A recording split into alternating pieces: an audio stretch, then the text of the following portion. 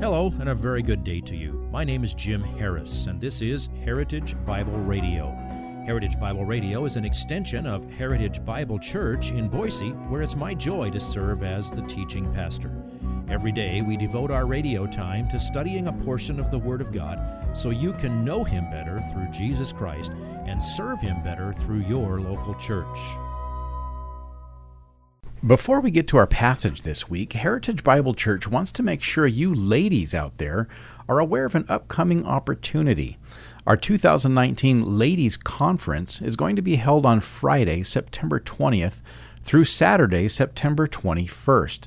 The theme this year is Living Wise in a Foolish World. And as our world becomes more and more foolish as we watch, this is very timely. You can find out more and sign up on our website at www.hbc-boise.org. That's www.hbc-boise.org. This week on Heritage Bible Radio, we're in the book of Mark, chapter 2, verses 18 through 22. Jesus answers another question brought to him by the Pharisees, the religious but hypocritical Jewish leaders of the day. It was another challenge. Why weren't Jesus' disciples fasting when everyone else was? Did they think that they were special? Were they sinning? Did Jesus maybe not realize that the religious leaders of the day needed to be fasting at this time? Well, Jesus' answer had to do with wine and weddings, as well as recognizing when it's appropriate to replace something rather than try to repair it. Well, his response might be confusing on a first reading, but we have Pastor Jim Harris with us to explain the meaning of Jesus' response. Here is today's slice of the message entitled, "While the Repair bridegroom is Replace." with them, the attendants of the bridegroom cannot fast, can they? So long as they have the bridegroom with them, they cannot fast. But the days will come when the bridegroom is taken away from them, and then they will fast in that day. You know, the rabbis actually had a rule against fasting at a wedding. The Pharisees were so zealous about it, they had to make a rule that on days of celebration you can't fast. You got to skip it on those days. Well, Jesus, as always, got right to the issue of the heart and the motives.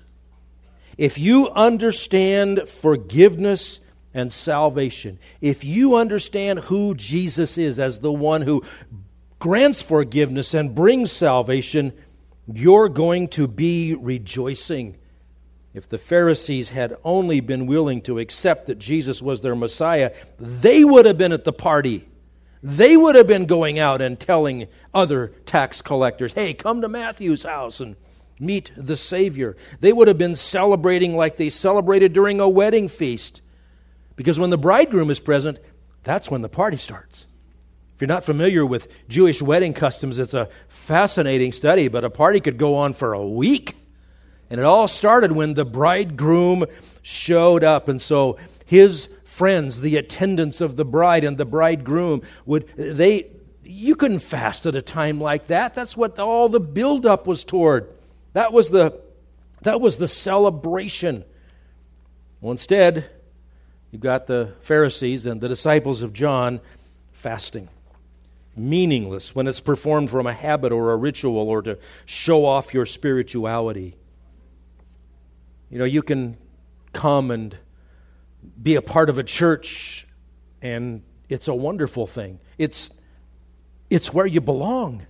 You're part of a family. You're part of a body. Like every member of your body is necessary for the functioning of the whole body. You're part of something bigger than yourself, and it's for the glory of God, and it's a celebration.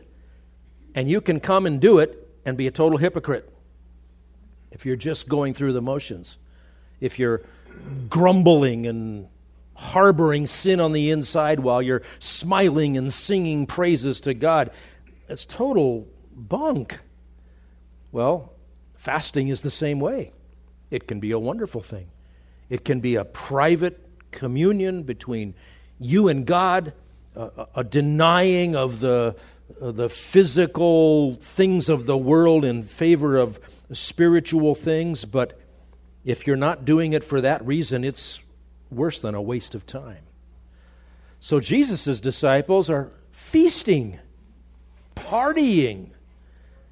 Why aren't they fasting? Well, he said, the days will come when the bridegroom is taken away from them, and then they will fast. Obviously, Jesus is referring to himself as the bridegroom, and he's talking about being taken away, his crucifixion and his ascension to the Father. The word that's translated taken away is a word that means a sudden removal.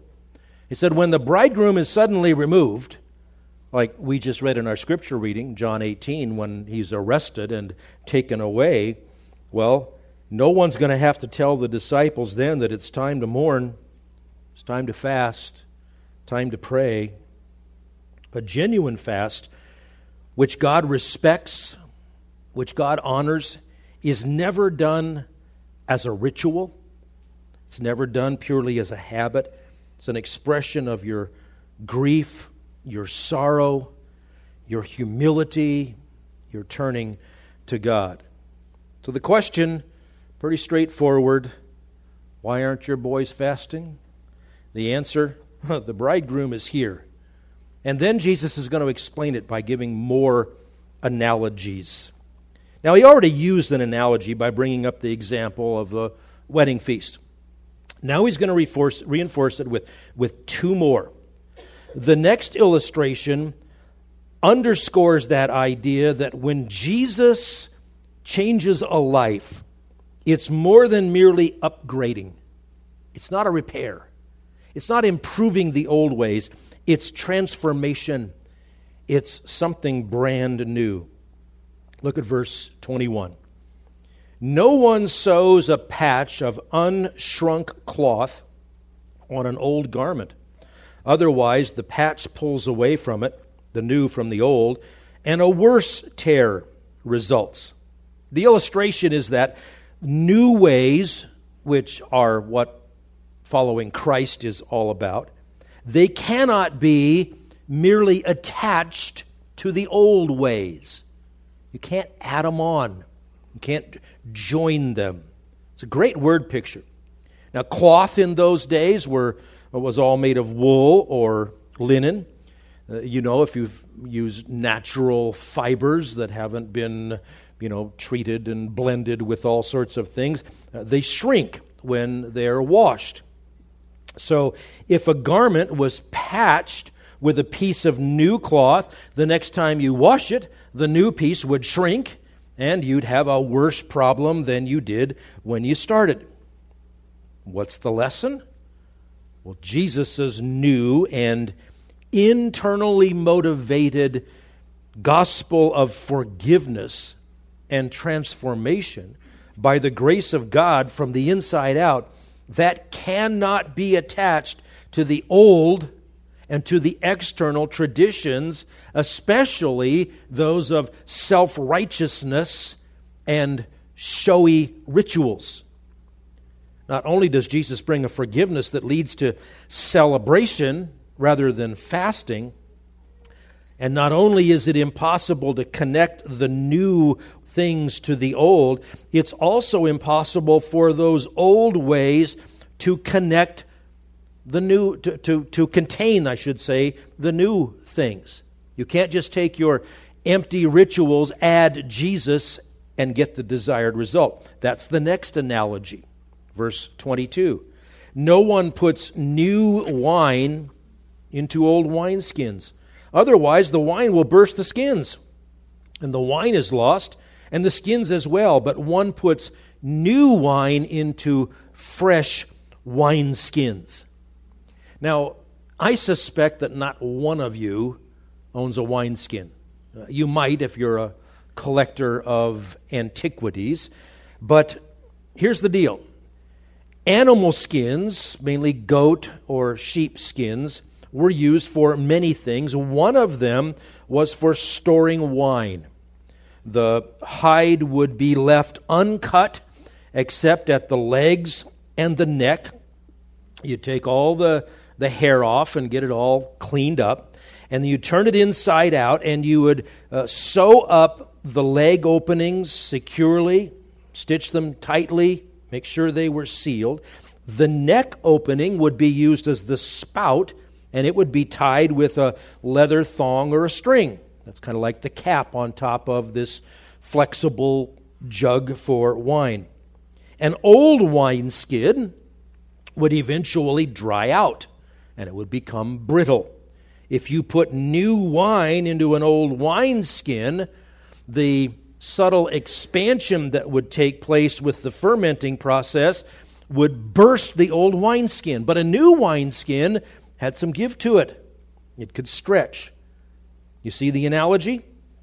Jesus was preaching a gospel that went far beyond the old and useless and empty rituals of the Pharisees. Trying to put the new into the old would cause it to burst. Trying to connect the new to the old would cause it to rip and be worse off than before. Jesus' teachings went infinitely beyond fixing those things. As a matter of fact, it went infinitely beyond the old covenant. Even if a person wasn't a Pharisee, even if a person wasn't seeking self-righteousness, the teachings of the Old Testament, everything about the law, was designed to be a tutor to lead you to the point of understanding that you need a Savior and you need something new. You don't stay with the ABCs of the old things when you know how to write great books and do calculus. You don't go back to the basic things. You don't stay with the shadows when you have the full light of Jesus Christ. If you would like this message on compact disc, let me know and we'll send it to you. You'll receive the entire message, not just the portion on today's program. You can order by phone at 353-4036 or by writing to us at 7071 West Emerald, Boise, Idaho, 83704, or on the internet at hbc-boise.org. Heritage Bible Radio needs your prayers and your financial support. Once again, you can reach us online at hbc-boise.org or by telephone at 353-4036 or by writing to us at 7071 West Emerald, Boise, Idaho, 83704. And if you need a church home here in the Treasure Valley, I hope you'll visit us any Sunday at 7071 West Emerald. For Heritage Bible Radio, I'm Jim Harris. See you next time. Bye-bye.